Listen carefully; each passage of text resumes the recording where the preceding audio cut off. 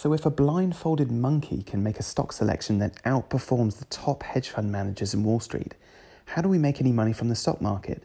Well, the answer to that question is here in the Making of a Trader podcast. My name is Alan Stenson, and welcome to episode 1.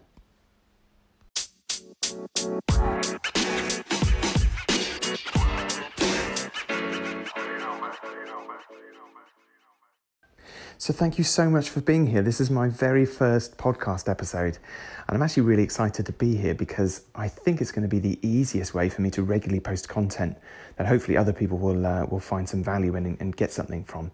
And so again, thank you for being here. I really appreciate it. Maybe you are someone who has dabbled in the stock market in the past, or someone who just likes the idea of it and wants to find out a little bit more about how it works and if it's something that they could do themselves. Or perhaps you've just followed me on Instagram and you've seen some of the trader tips that I post, and you just want to find out a little bit more. For whatever reason, thank you for being here. I really appreciate it. If you like what you hear, then please subscribe, like, share. Let's get this message out so hopefully we can reach as many people as possible. So anyway, the reason for this episode is I yesterday posted on Instagram about taking the prediction out of the trade. And the reason for that is that nobody knows what a stock is definitely going to do. There is no crystal ball. There's no guesswork, or there shouldn't be any guesswork in the equation. If anybody tells you that a stock is definitely going to get to this point, then they're either perhaps slightly deluded, or they're lying, or they just want to come across in a certain way. For whatever the case may be, nobody knows what a stock is definitely going to do.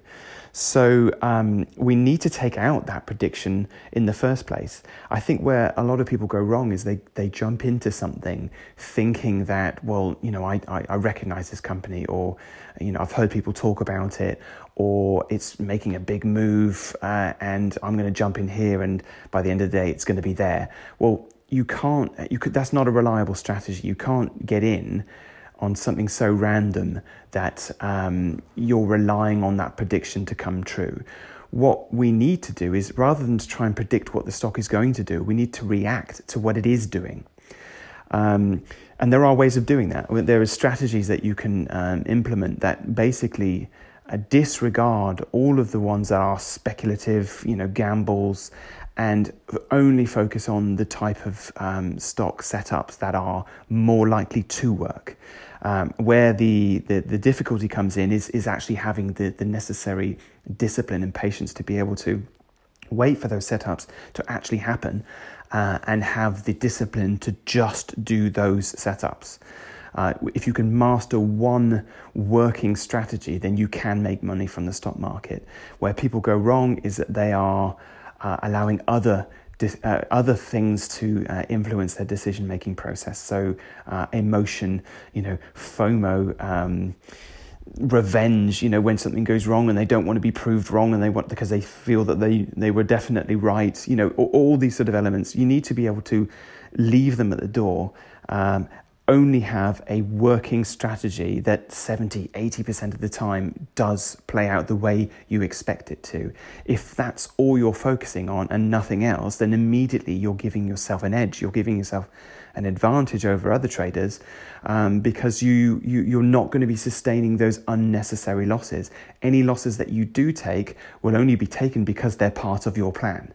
So if you have something that works 70% of the time, well, in simple terms, out of every 10 trades, 7 are going to work and 3 aren't. And that will always be the case, because not all trades will work. So if you have a losing trade, that's fine. As long as it's a losing trade that is part of the plan, then it's a loss that you have already prepared for and are already prepared to make should you need to.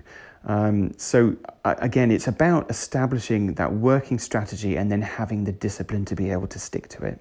So anyway, before I get into the details of creating that type of strategy, yesterday I posted about taking the prediction away from the market. And funnily enough, my son actually texted me a link to a Wall Street Journal article that was basically about a guy called Burton Malcarl. He's an economist and writer. And back in the 70s, he wrote a book called A Random Walk Down Wall Street. And in that book, he actually said that you could blindfold a monkey, give him a dart and get him to throw the dart at the financial pages of a newspaper. And whatever the results of those dart hits were, would be the random selection for a stock portfolio. And that portfolio would be just as likely to perform just as well as the one that was carefully selected by the so-called experts or the big time hedge fund managers. And the reality of that statement is it's actually true. I mean, it's actually been proven to be true on a number of occasions. And this article, I think it was late 2018, they published the results of these editors. They didn't get a monkey, obviously, but they totally randomly picked this portfolio of stocks by throwing the dart. And I think it was a total of 8 positions. 6 were long and 2 were short.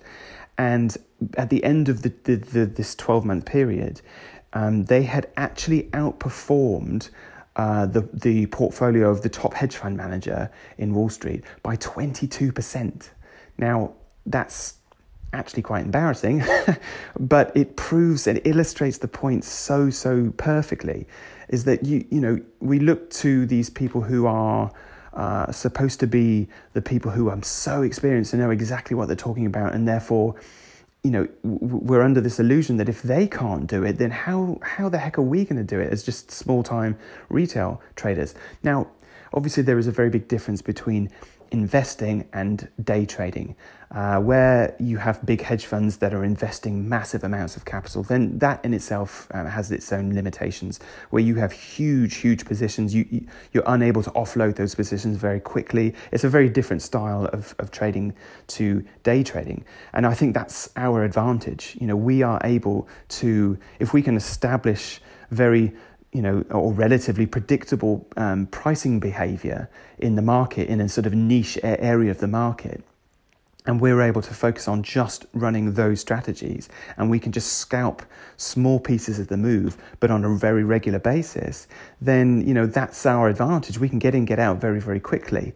And, we're not beholden to anyone. The only person we're answerable to is ourselves.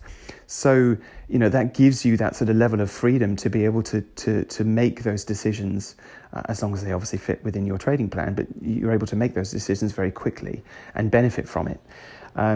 So for me, it was a perfect article to demonstrate that there are misconceptions in the marketplace. If we think the experts aren't even able to do it, then how the hell are we going to be able to do it? And the answer is by sticking to the plan, but having a working strategy that gives you, 60, 70, 80% of the time, it gives you the move that you are expecting. And then where the skill comes in is being able to stick to just that working strategy. So how do we stick to that working strategy? How, if it's just a case of, learning a set of instructions and having a strategy that we know works, and then all you do is that, surely that's easy. Well, the thing about day trading is it isn't rocket science. It is possibly easier than a lot of people, or less complicated perhaps than a lot of people would think, but it's just not easy. The fact that it's not that easy is why so many people fail within the stock market. It's not that they are necessarily going that wrong. It's just that they are unable to sort of master the trader psychology. Really, it's the ability to take things as they are, to be sort of cold and calculated about it, allow nothing to influence their decision making other than the plan. And to have the necessary patience to sit back and watch. Half the time, not half the time, but a lot of the time, the best trade on the day is no trade at all. If it's not giving you exactly what you want to see, then I always say if there's no entry, there's no trade. You can't force anything, and you shouldn't be trying to force it, because if you have a strategy, it either matches your criteria and meets your sort of entry point, your desired entry point, or it doesn't. And if it doesn't, then there's no trade. And you have to be okay with that. You have to be able to say just because I can trade doesn't mean I will. You need to be the trader that's looking for every reason to take no trades at all. And if after all of your selection process and all of your due diligence and all of your your planning, if basically you're left with a stock that has no no's and there's no reason to not trade it, then that's possibly the one to trade, but only if it gives you everything that you want to see. So there is, there's quite a bit to it, and obviously it's a steep learning curve, but it is something that everyone can master, as long as they can master their own emotions and their own actions, then it can be done, and that's part of the battle. I think a lot of people think, it's just impossible. It's just gambling, it's luck, it's something that some people can do and most can't. And yes, that's true, but it's true because most people don't realize that the difference between going okay with trading and going wrong with trading is probably quite a fine line, and they're not that far off it. And the difference is the psychology that they have behind it. If as I said to you before, if you're able to master one clear setup and get really good at getting in and out on that setup, and then just do that. Just do that for a year until you can build up the kind of consistency that shows that actually this works. And you're not proving it to me. I know my strategy works. You're proving it to yourself. So you need to be able to prove to yourself that you, not only that it works, but you are able to make it work. And when you can do that, then you can actually make money from the stock market. But anyway, that's it for me today. I'm rambling on a bit, so I want to say thank you one more time for being here for my first ever podcast episode. Stay tuned. There's loads more to come, and I really appreciate your support. Take care, and I'll see you on the next one.